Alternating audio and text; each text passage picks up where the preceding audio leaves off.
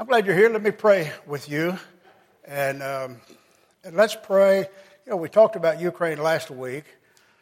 And I don't know about you, as you watch the news, it's just heartbreaking. And you realize that when Jesus said that there will be wars and rumors of wars, he knew the nature of mankind. And that is our nature.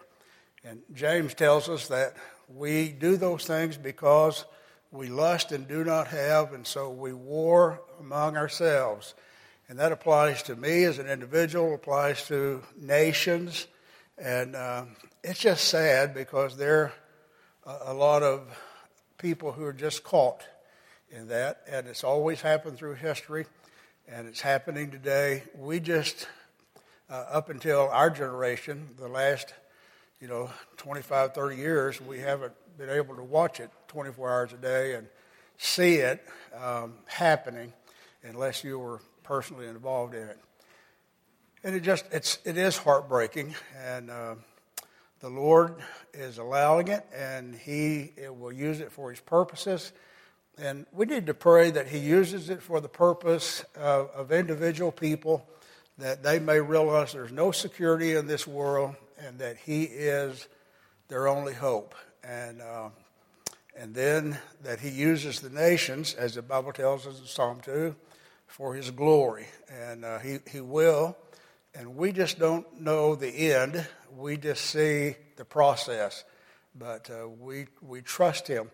And one of the things you keep from being disheartened overly, I think we should be disheartened about the curse of sin, but to keep from being disheartened overly is that we remember the Lord cares, and He is at work, and He has compassion and grace that's available if people turn to Him. And we just pray these circumstances might cause them, many individuals in that conflict on both sides, to turn to Him and give Him glory for who He is.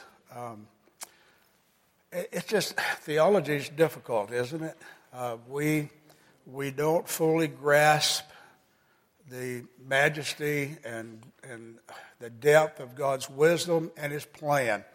We see it revealed to us in Scripture, and we see it, though, in Scripture as history, but now we're experiencing it, and sometimes we experience it personally in our own lives through maybe persecution or sickness or personal struggles or things, but we're seeing it on a world stage, and it's a little frustrating not being able to do anything. But we can do something. We can pray, and we maybe respond in some way in humanitarian efforts, or in some way you contribute to the relief effort or something. I'm not suggesting anything. I'm just saying, we need to figure out individually, how do we respond? What do we do? How do we take a small measure of responsibility and do what we can? So pray with me, please. That's pretty serious to start out with this morning. So pray with me, please. Our Father, we thank You as we bow before You, that You are a God, You've loved us. And Father, You love the people of Russia, You love the people of Ukraine, and that You want them to repent. You commanded all men everywhere to repent when Christ came. And Lord, You have appointed a day of judgment, and You use the circumstances of life and nations and peoples, Lord, to bring glory to Your name and to give grace when people turn to You. And so we pray this morning collectively as we think about these things, Lord, that Your grace would be made known, and that there would be many individuals who acknowledge who You are and what Lord, what You've done on their behalf in Christ. And Lord, even as they go through the suffering, might they realize that Christ has suffered before them and on their behalf. And Lord, what a joy if they would come to know You and have a measure of peace and grace as they go through the suffering themselves. And we will be grateful for what You do. Lord, we trust You, we honor You, and we want to give glory to Your name this morning. I pray You'd help us as we look into the book of 1 Corinthians, that we would see ourselves, we would see your will for our lives. Lord, we would see as we have this pattern of life given to the Corinthians that we need to mold and shape our lives like Christ. And Lord, we have these words as a guide. And so help us to understand them. Lord, help me as we go through them this morning to have a measure of wisdom. And we'll be grateful for what you do. In Christ's name, amen. When you come to 1 Corinthians, Paul had been in the city of Corinth, and for over a year and a half, and probably a little more than that, maybe closer to 2 years. And then he goes to Ephesus, and after he's been in Ephesus a while, he evidently gets a messenger from a church that met in Chloe's house. We'll read that in chapter 1. And they asked some questions about issues that were happening in their churches. We deduct from the text that there are different churches in Corinth, and occasionally I guess they meet together or they assemble together. But there's a church in Chloe's house, there are other assemblies. And so Paul writes this letter to them and deals with the issues that they ask him about. Just a word about Corinth. If you've ever read Pilgrim's Progress, how many of you read Pilgrim's Progress? And now you may watch it on television. But the thing, it's a Christian classic. You should read it, and it's about a man who he's on the journey to salvation. He's in his village. He gets called. I'll make it very quick, but it's an allegory written by John Bunyan while he was in prison for preaching the gospel in the 1700s. And so this man named Christian, he is on this journey to the eternal city. And it's an allegory of the Christian life. And in this life, he meets people like Mr. Dogood. He meets people like Mr. Over the Wall. You know, people who, and their names illustrate their character. And Over the Wall, or somebody, I may not have it exactly right, but he comes over the wall into the Christian path instead of coming through the gate of Christ. So it means that there are people in the church who come over the wall. It means that they're really not saved, they're just in the church. So he comes to a city called Vanity Fair. And Vanity Fair has all the pleasures and all the enticements of the world. And in this city of Vanity Fair, he is tempted for all the things that are in the world. He's tempted toward lust. He's tempted toward possessions. He's just tempted toward everything the world has to offer. And Corinth was Vanity Fair in their day. Corinth was a seaport town, and there were people there from all throughout the Roman Empire. There were 8 or 9 temples there. Probably the most well-known was the Temple to Aphrodite. And part of their worship practice was sexuality. You paid a fee and could have a prostitute, male or female. And so they made you believe that was worship, that you were fulfilling your bodily functions, and it was a worship to Aphrodite. And so you can see how that goes over, how well that, was sold, how easily that was sold. So it was a city of just it was Vanity Fair, and everything was available, everything was enticing, and these people came to Christ. They came to Christ, and now they're meeting together as a church, but they're still living in the world. They're still. And you and I live in the world. We live in Vanity Fair. Are you aware that if you have a television or you have the internet, you live in Vanity Fair? That's just a part of our world. In my generation, it has happened so progressively that sometimes we get used to it. Sometimes we're not shocked by what we see. My wife and I watch Jeopardy. That's why we're so smart. and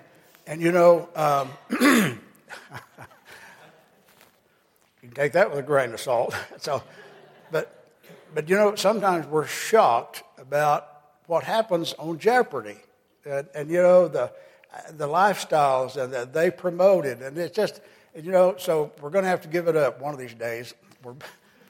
I'm convicted; she's not yet, but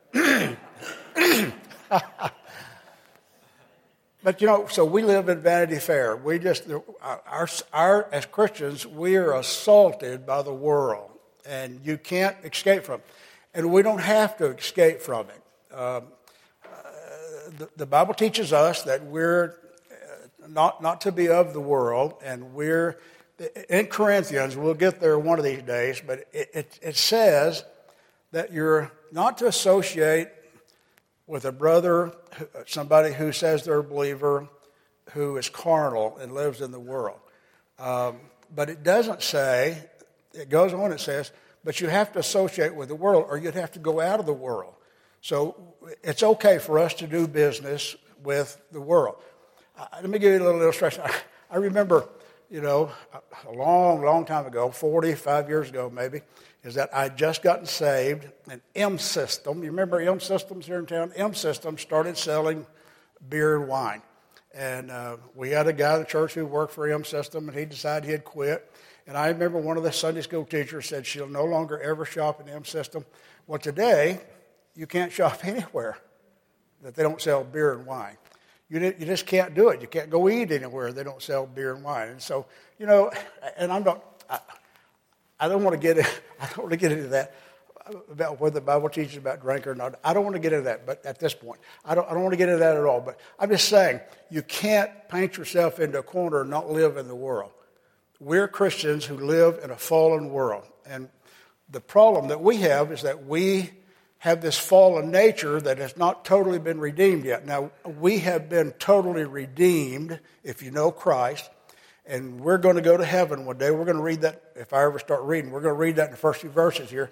But we still have this nature, and we battle the world. We have to be careful. And that's why the 1 Corinthians is so instructive for us, is that we live in Vanity Fair. We face the same things that these people faced, and it is a struggle. One of the things the Apostle Paul does a lot in his writing is that whatever the issue that he's writing about, he starts with a doctrinal foundation that would be the solution.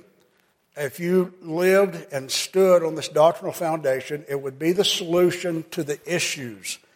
Let me read what I wrote because it's a little clearer. It said, I wrote, it's a foundation for solving problems before he addressed the issues himself.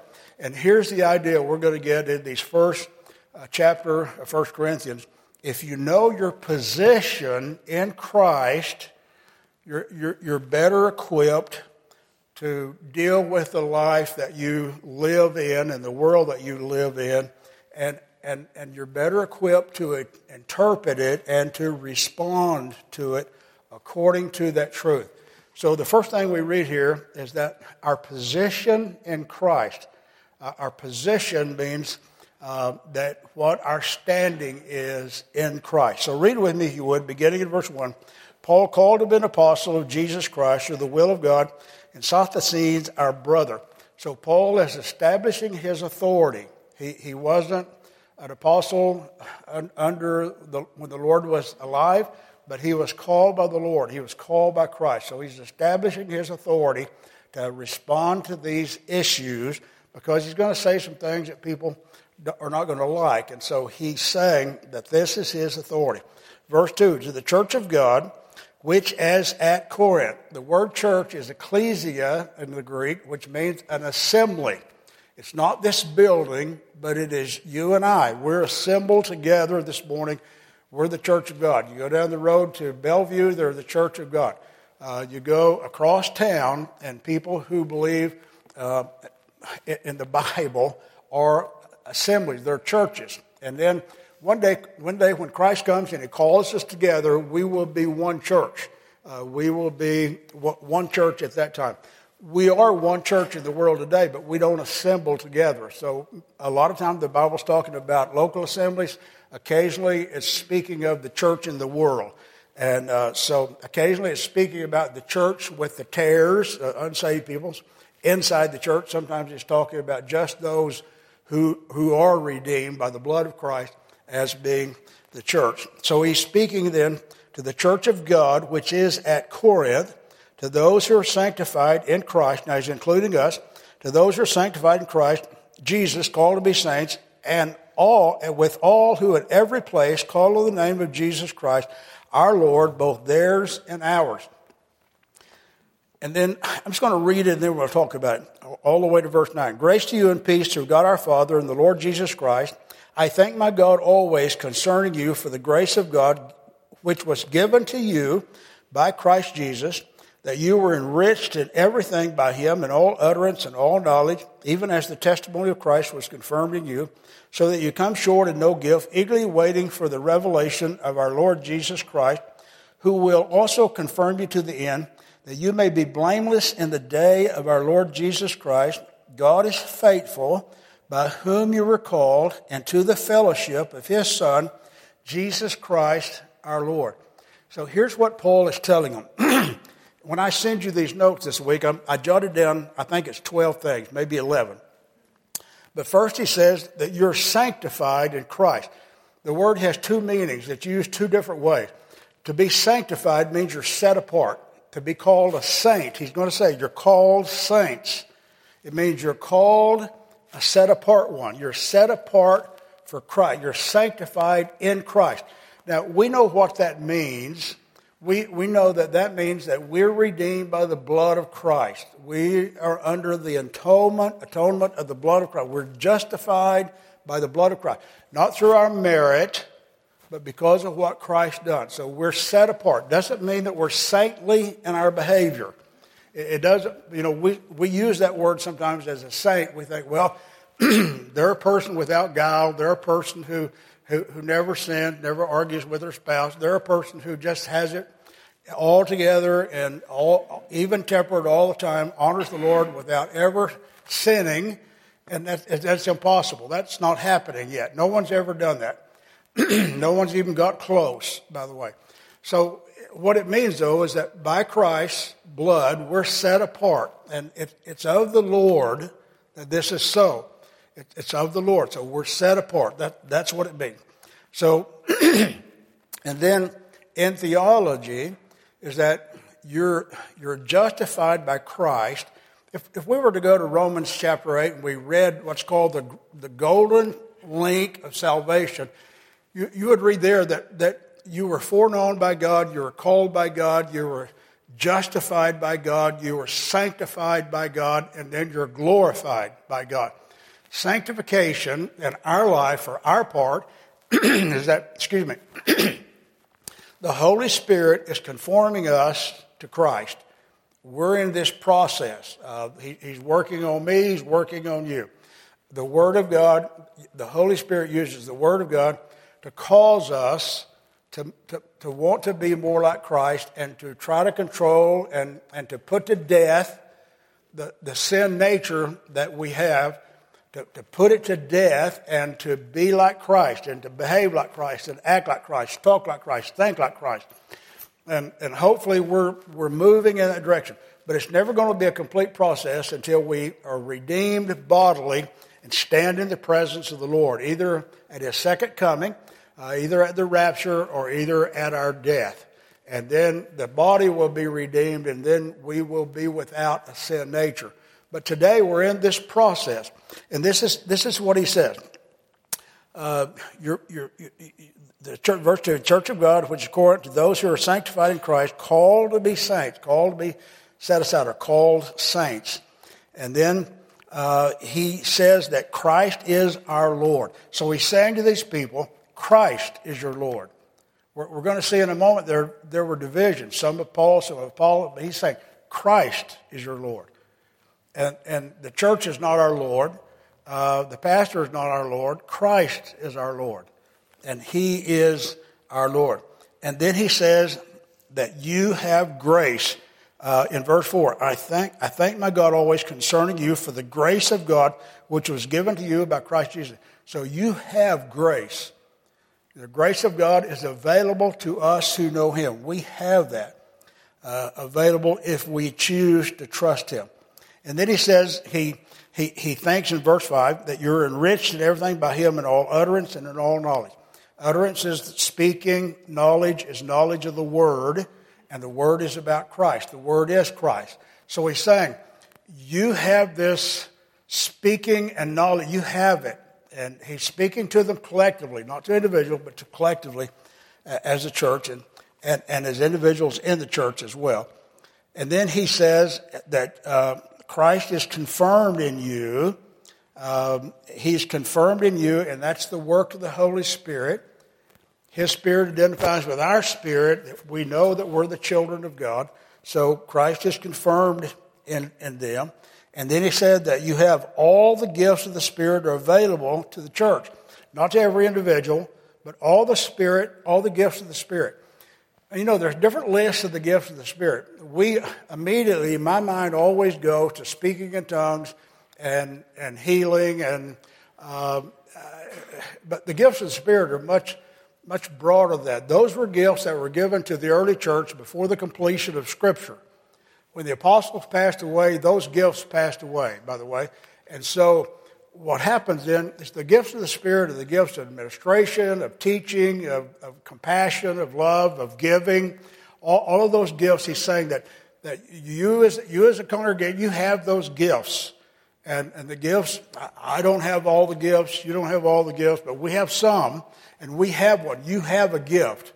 And God wants you to exercise your gifts. But he's saying you haven't come short in any measure.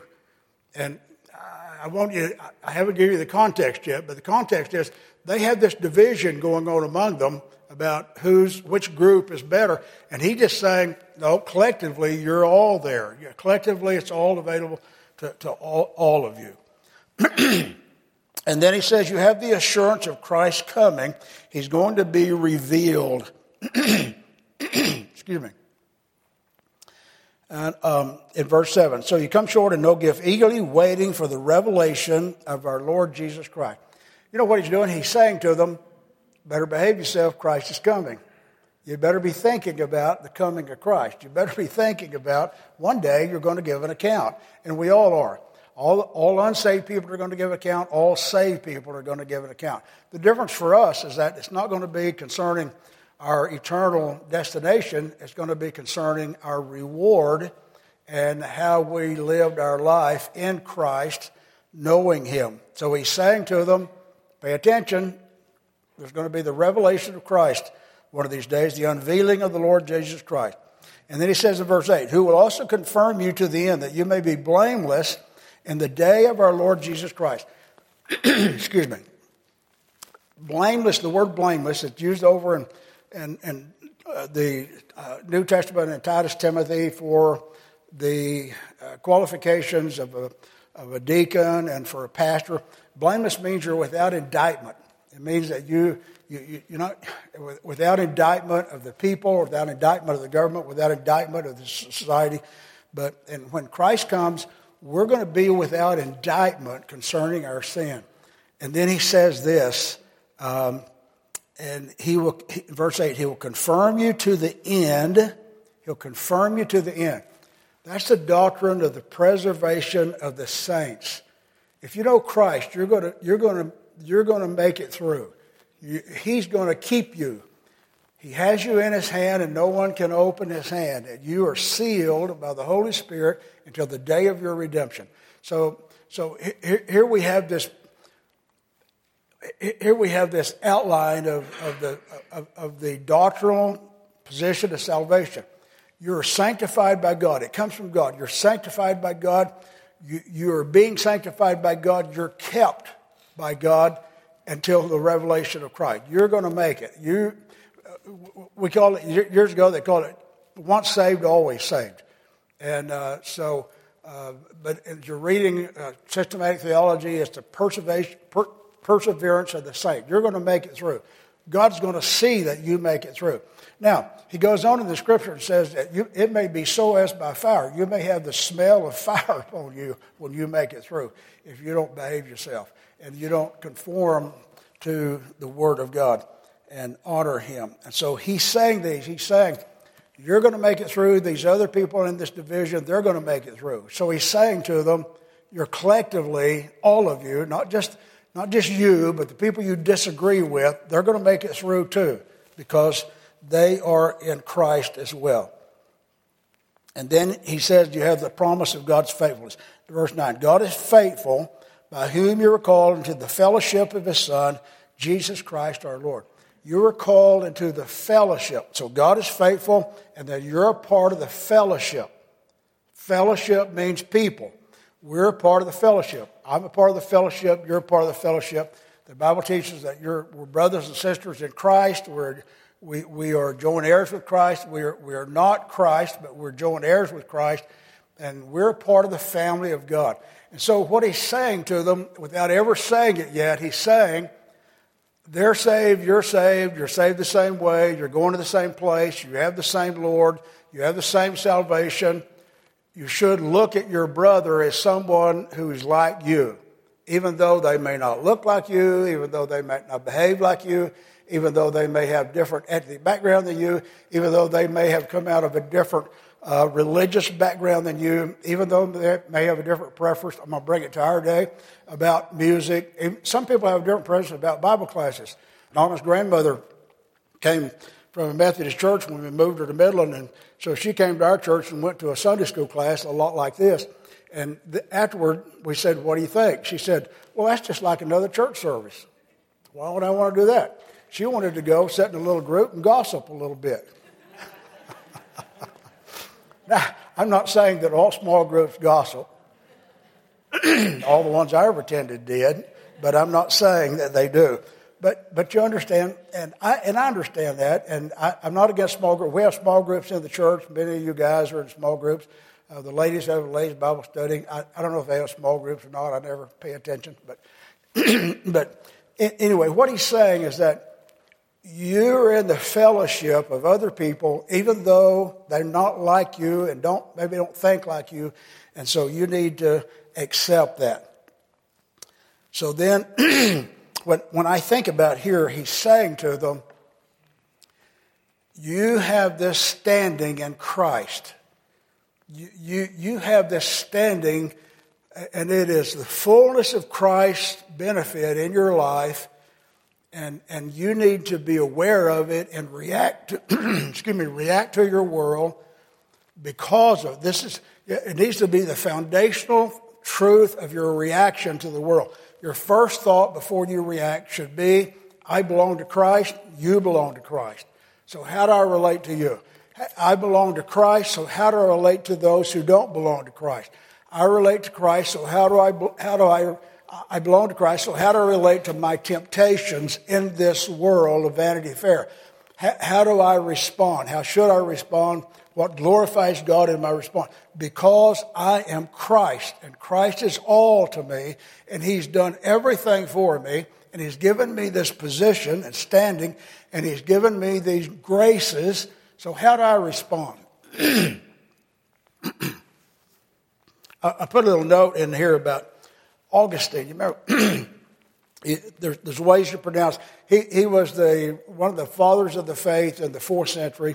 A lot of our Reformed theology comes from him, and Reformed theology is not a name, but the Reformation came from him, and so came because of his teaching and writing. But he was a great. Some people say Augustine, some people say Augustine, and so but.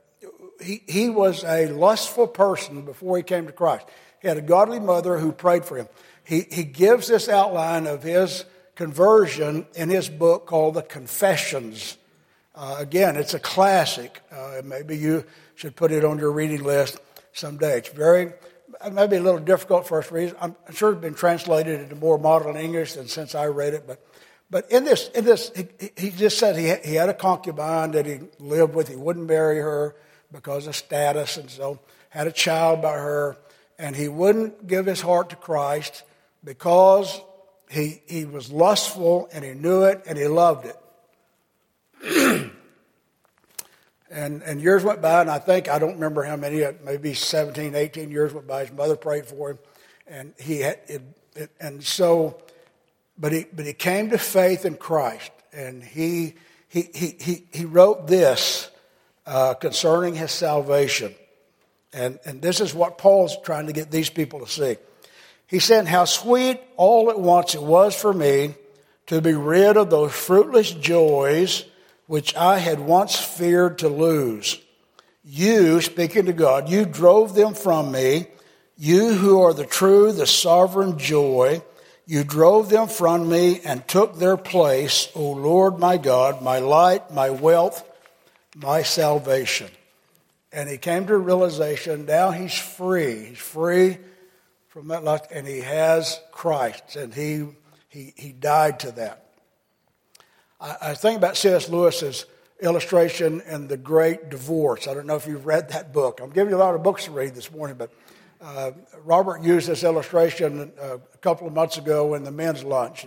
But in The Great Divorce, it's an allegory that C.S. Lewis wrote about people who came from hell on a bus and got to go into heaven. The Great Divorce means there's a great divorce between, it's not family talking about, but it's a great divorce between heaven and hell. And it's an allegory, so it's not true, and this doesn't happen after people die. But what he's given, he's given people's nature. C.S. Lewis is given this allegory. So they visit hell, but they're like ghosts. They don't have any firmness. There's nothing. And so now they're in heaven, and they're meeting people. They're other people whom they've known who are in heaven now, come and talk with them and are going to talk to them about the glory of heaven, but they can't get it. They don't want to get it. They just don't like it. They like their sin. They like what they're doing. They like their home life. They like what they're used to. And they had this neighbor who was Christian and witnessed to them, and they're still mad at them. So they're not giving it up. It's a really interesting book. But then there's one man who comes and he's being talked to by an angel. And he has this red lizard on his shoulder.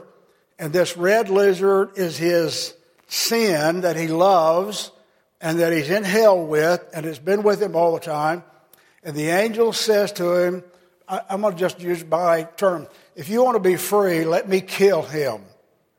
And he's saying, oh no, he's my companion. He just goes, no, I can't. And he said, but if you want to be free. And so the lizard's talking in his ear, talking to the man's ear and saying to him, you can't live without me. I've been your companion all this life. You'd be lost without me. You would never have, and I'm going to, you'd never have any fun. What would life be like without me?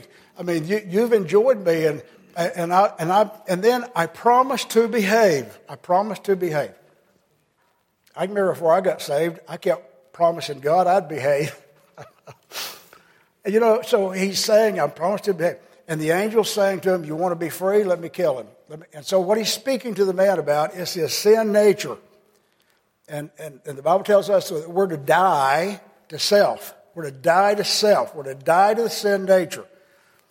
And so the angel's saying to him, and so they had this conversation back and forth. The man said, well, maybe I'll just wait a while. He said, no, this is the time. He said, maybe, more convenient. He said, nope, this is the time. It's either now or never. So eventually the man says, okay. And so the angel kills him and throws him down, breaks the lizard back, throws him down. And so the man's he dies, but he's transformed into a real person. He's no longer a ghost, but now he's a real person. Now, the problem with the allegory is that no one in hell ever gets out. No one in hell is ever going to be transformed into a saint. And so, but it's just an allegory. But it's about our nature too. And the issue is, like Augustine, you're never going to be free. And we who know Christ are still beset by our own sin nature, and we're never going to be free until we put it to death as much as we can, until we die to self. And that's very difficult, isn't it? Very difficult. I like self. I pamper self. I feed self. I do all those things. I want my wife to pamper self. So it's very hard to die to self. And so sometimes that's why we carry grudges. That's why we have resentment in our lives, and we have these things we deal with. Now Paul's going to deal with the issue, the first issue. We read about it in verse 10. Now I plead with you, brethren, by the name of our Lord Jesus Christ, that you all speak the same thing, that be no divisions among you, but that you be perfectly joined together in the same mind and the same judgment. After all, you're in the fellowship. For it has been declared to me concerning you, my brethren, by those of Chloe's household, that there are contentions among you. So here are the contentions. The contentions among you. When he mentioned Chloe's household, it means there are others. There are other congregations that mean, that's what I deduct from it. And, today, sometimes unsaved people will say, well, I don't want to be involved in religion because there's so many different denominations, they can't even get along. There's nothing wrong with having different churches. There's nothing wrong with different denominations. They need to be biblical, but their practice doesn't have to be exactly the same. When I'm saying practice, I'm not talking about their doctrinal practice. I'm just talking about their practice. A lot of churches today have a traditional service and a progressive service. I don't know what word they use, but traditional service, and so you have different music. Preacher takes his tie off and preaches to the progressive, or wear shorts or whatever he wants to do. But that doesn't make it wrong as long as it's the gospel. Do you understand that? I mean, so we just have these. So there's nothing wrong with denominations. There's nothing wrong. I mean, there's something wrong in some denominations because they've gone completely away from the Bible. That's a problem. But that's a doctrinal problem, and if it's not a doctrinal problem, there is no problem. It's just a preference problem after that. And so here he's saying to them in verse 12, now I say this, that each of you says, I'm of Paul, I'm of Apollos, I'm of Cephas, or I'm of Christ. Cephas is Peter. And then he says, is Christ divided? Was Paul crucified for you, or were you baptized in the name of Paul? I thank God that I baptized none of you except Crispus and Gaius, lest anyone should say that I had baptized in my own name. Yes, I also baptized the household of Stephanas. Besides, I do not know whether I baptized any other. For Christ did not send me to baptize, but to preach the gospel, not with wisdom of words, lest the cross of Christ be made of no effect. So let me stop there. Let me just comment on that. About their issues were not doctrinal, not this issue. Their separation was sectarianism. It was that their preferences. So what they were doing, they were having issue over preferences. They were having issues over, they were looking to human leadership, and Paul, Apollos, Cephas, Christ. They were saying, and there was pride. When you read this and think about it, what they were doing, there was pride in their separation. They were saying basically, my group's better than your group. My leader's better than your leader. And then those who just say, well, I'm of Christ, so, we trump all of you because I'm of Christ. Trump is not the president, but Trump is a card game, which, when I was saved, you couldn't play, but now you can. I'm not sure why, but you understand? It's just, I'm sorry, I can't help making jokes because it's funny to me how life changes. Some things should change, some things should not.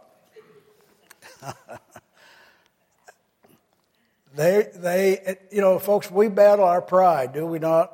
We all have our pride, and it comes over into the church, and we have our preferences, and then we have pride about our preferences and disrespect for other people's preferences, and we forget that's our brother in Christ. That's our sister in Christ.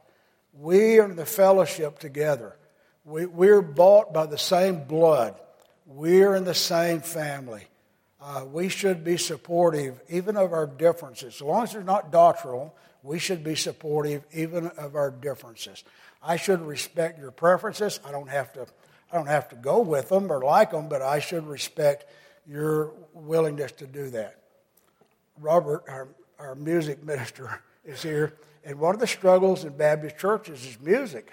And I haven't heard him complain in a long time, but I'm not the pastor anymore either. So maybe that's why people don't complain to me anymore, because I have no power.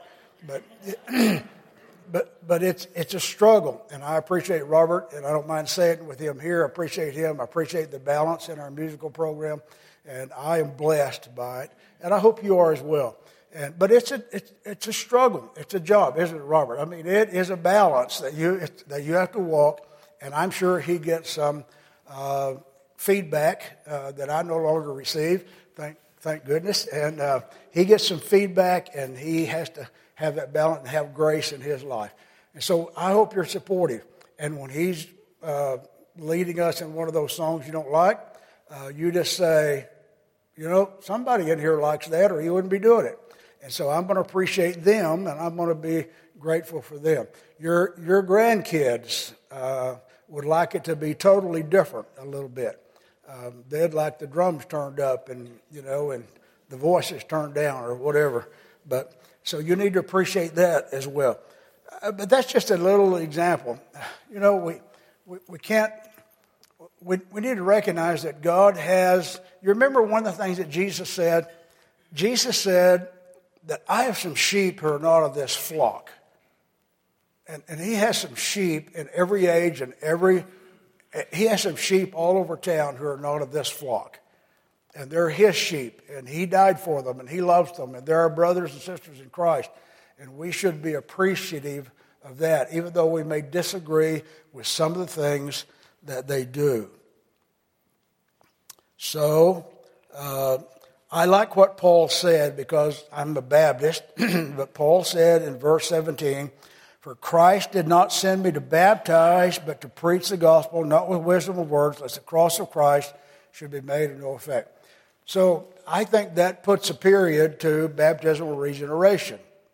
If Paul believed that your salvation, the Catholics say that you baptize a child to get rid of original sin, and I grew up in the Church of Christ, and they say, that some of them, not all of them, but that you have to be baptized to be saved. You have to be baptized by Church of Christ to be saved.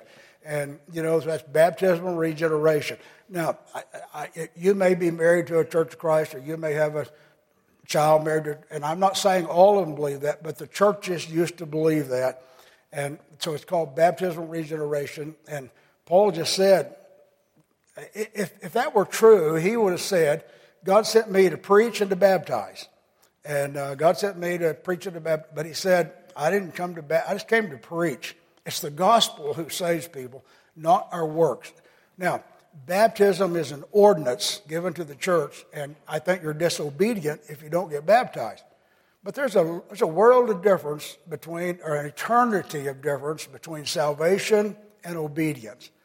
None of us, I've already said this a couple times, none of us are completely obedient.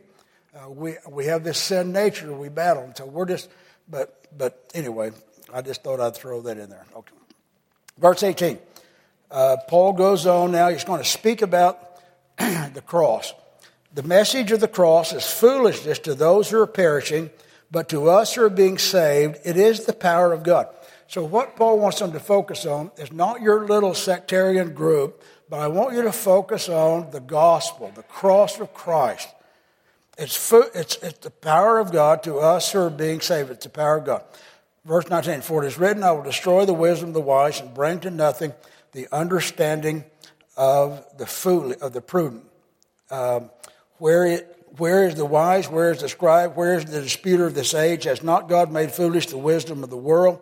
For since in the wisdom of God, the world through wisdom did not know God, it pleased God through the foolishness of the message preached to save those who believe.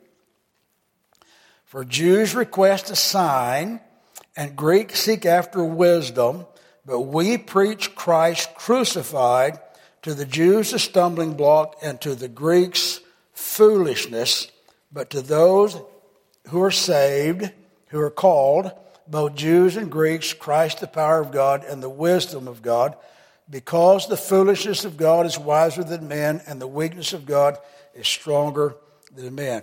This is a tremendous, tremendous doctrinal statement, he's saying. The cross The cross is a word that encompasses all the passion of Christ, the death, burial, resurrection, and ascension of Christ. The cross, when he mentions the cross, we preach that assumes all of that goes with it. He's saying it is the central thing. It is not our preferences, but it is the central thing, is the cross of Christ. And then he says this about it. It's a scandal. It is a scandal. The Old Testament taught it was a curse for a person to be nailed to a tree. They would do that. You find it in the Old Testament. They'd take their enemy and they'd nail them to a wall or a tree and let people know that, this is what you get. And the Romans brought it to a perfection and crucified literally thousands, if not hundreds of thousands of people. And they put them on a public byway where people would say and say, you don't go against the Roman government. This is what you get. If you're seditious, and this is what's going to happen to you. It was a scandal. And what's scandalous to the natural person, and that natural person means one without Christ, what's scandalous is that you have to die to yourself. I don't know over the years how many people I talk to, and they know about Christ, they understand, they hear, and know that he died. They don't fully understand all the ramifications of it. But when you come to the place that you say, you just have to trust him. I was getting a haircut a couple of months ago and talking to a young lady, probably in her 20s, and I was talking to her about Christ, and I asked her about her sin, and then I softened it. I mean, we have a long conversation while they're cutting your hair, so I softened it. I didn't say to her, "You're a sinner," but I talked about my sin and that Christ took away my sin and took away the penalty of it, and what about your sin? And she just said, she said, my mom's going back to church after all these years, not when I was growing up, but now she's going back to church. And she keeps talking to me about that. And I said, she talked to you about trusting in Christ? And she said, yes. And I said, well, that's what you need. You need to listen to your mom, and that's what you need to do. You need to trust in Christ. And here's what she said, but what do I do? What do I do? And then I tried to explain to her, you don't do anything. There's nothing you can do. I talked to a man a few weeks ago about trusting in Christ, and he's, he wants to do something. Everybody wants to do something. We don't want to be completely helpless. We don't want to be, see, that's the scandal. The scandal is you can't do anything. The scandal is you're not worthy. You can't earn it. You don't deserve it. You could never in a million years, you can never accumulate enough points to earn your way to heaven. You just cannot do it. See, that's the scandal. And the scandal is that you have to completely deny your own, not your worth, but you deny your own ability to justify yourself before God. And mankind doesn't like that. Men nor women do not like that.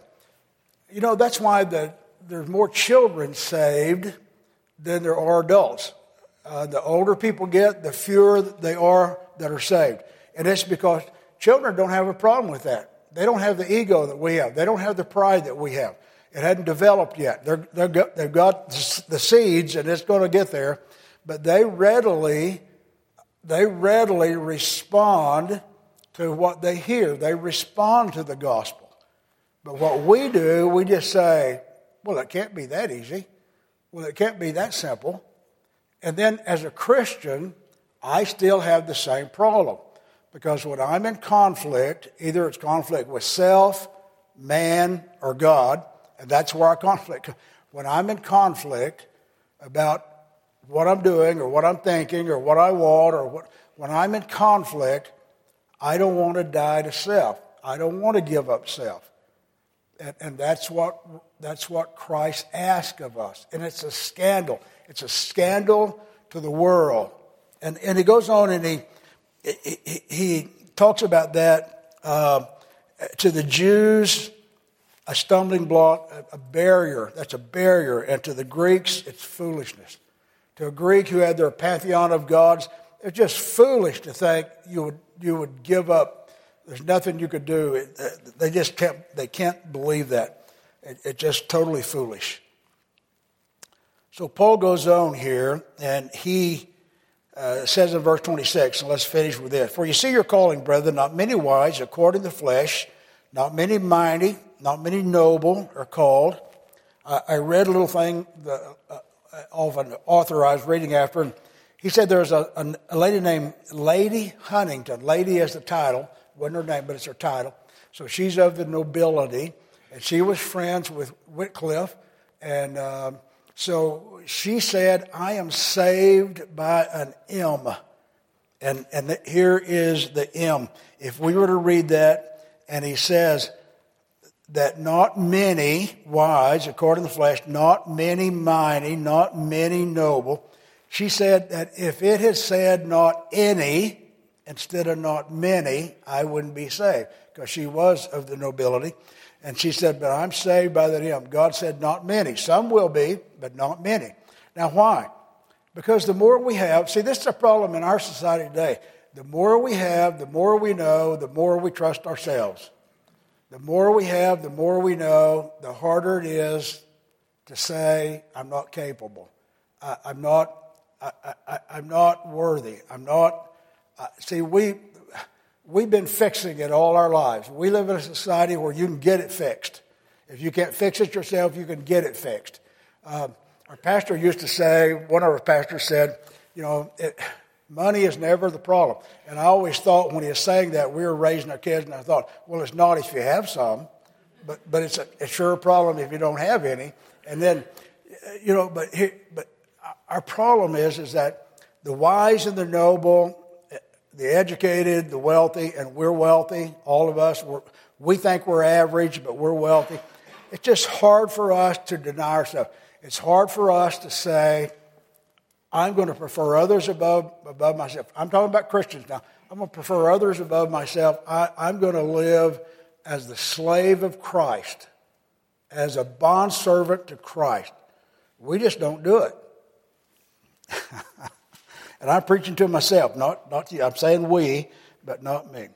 But then he says in verse 27, but God has chosen the foolish things of the world to put to shame the wise. God has chosen the weak things of the world to put to shame the things that are mighty. The base things of the world and the things which are despised, God has chosen. And the things which are not to bring to nothing the things that are. That no flesh should glory in his presence. No flesh is going to glory in God's presence. But that's our desire. We want some glory. We want to be capable. We want to be worthy. We want to be able to glory in our own goodness. He said, but of him, verse 30, you are in Christ Jesus, who became for us wisdom from God and righteousness and sanctification and redemption, that as it is written, he who glories, let him glory in the Lord. I hope you think about this in the context. If you're not saved, you need to repent and trust in the cross. But we who are, we need to trust in the cross. We need to daily examine our choices, our desires, our conflicts, and say, am I glorifying Christ? Especially if your conflicts with a brother, with a sister in Christ. If your issues or preferences, we just need to be people who say, the cross is more important than this. The gospel is more important than this. I need by my spirit to reflect the gospel. I need to reflect. I think I've told you a couple times, for the past year or so, that Proverbs is stuck in my mind. It's the glory of a man to overlook a fault. It's the glory of a man to overlook a fault. It means whether you're at a restaurant and your food is terrible, or whether you're in a conversation with your spouse that's not happy. It's a glory of a person to overlook a fault. I can't get that out of my mind. It's a glory of a man to overlook a fault. It's really hard to do. We want to be vindicated. We want to be justified. We want to win. I'm glad some of you are nodding your head. So it's not just me then. Okay. Let me pray with you and we'll go. Our Father, we thank you for your word. We thank you for our time together this morning. Lord, we just pray that you would help us to trust in the cross. We thank you for all these things that you have given to us positionally. Lord, you've graced us so blessedly. Let us respond that way to our world. Let us respond that way to the unsaved. Let us respond that way to the saved. Lord, let us respond in our families, in our church, in our conversations with the people we meet in the world. Let it be true in our own desires, Lord. Let they be molded by your word and what Christ has done. And Lord, let us just glorify you, and we will be blessed. We will be the people who have the peace that you've spoken about here that's available to us. We ask this in Christ's name. Amen. Well, we'll see you in church.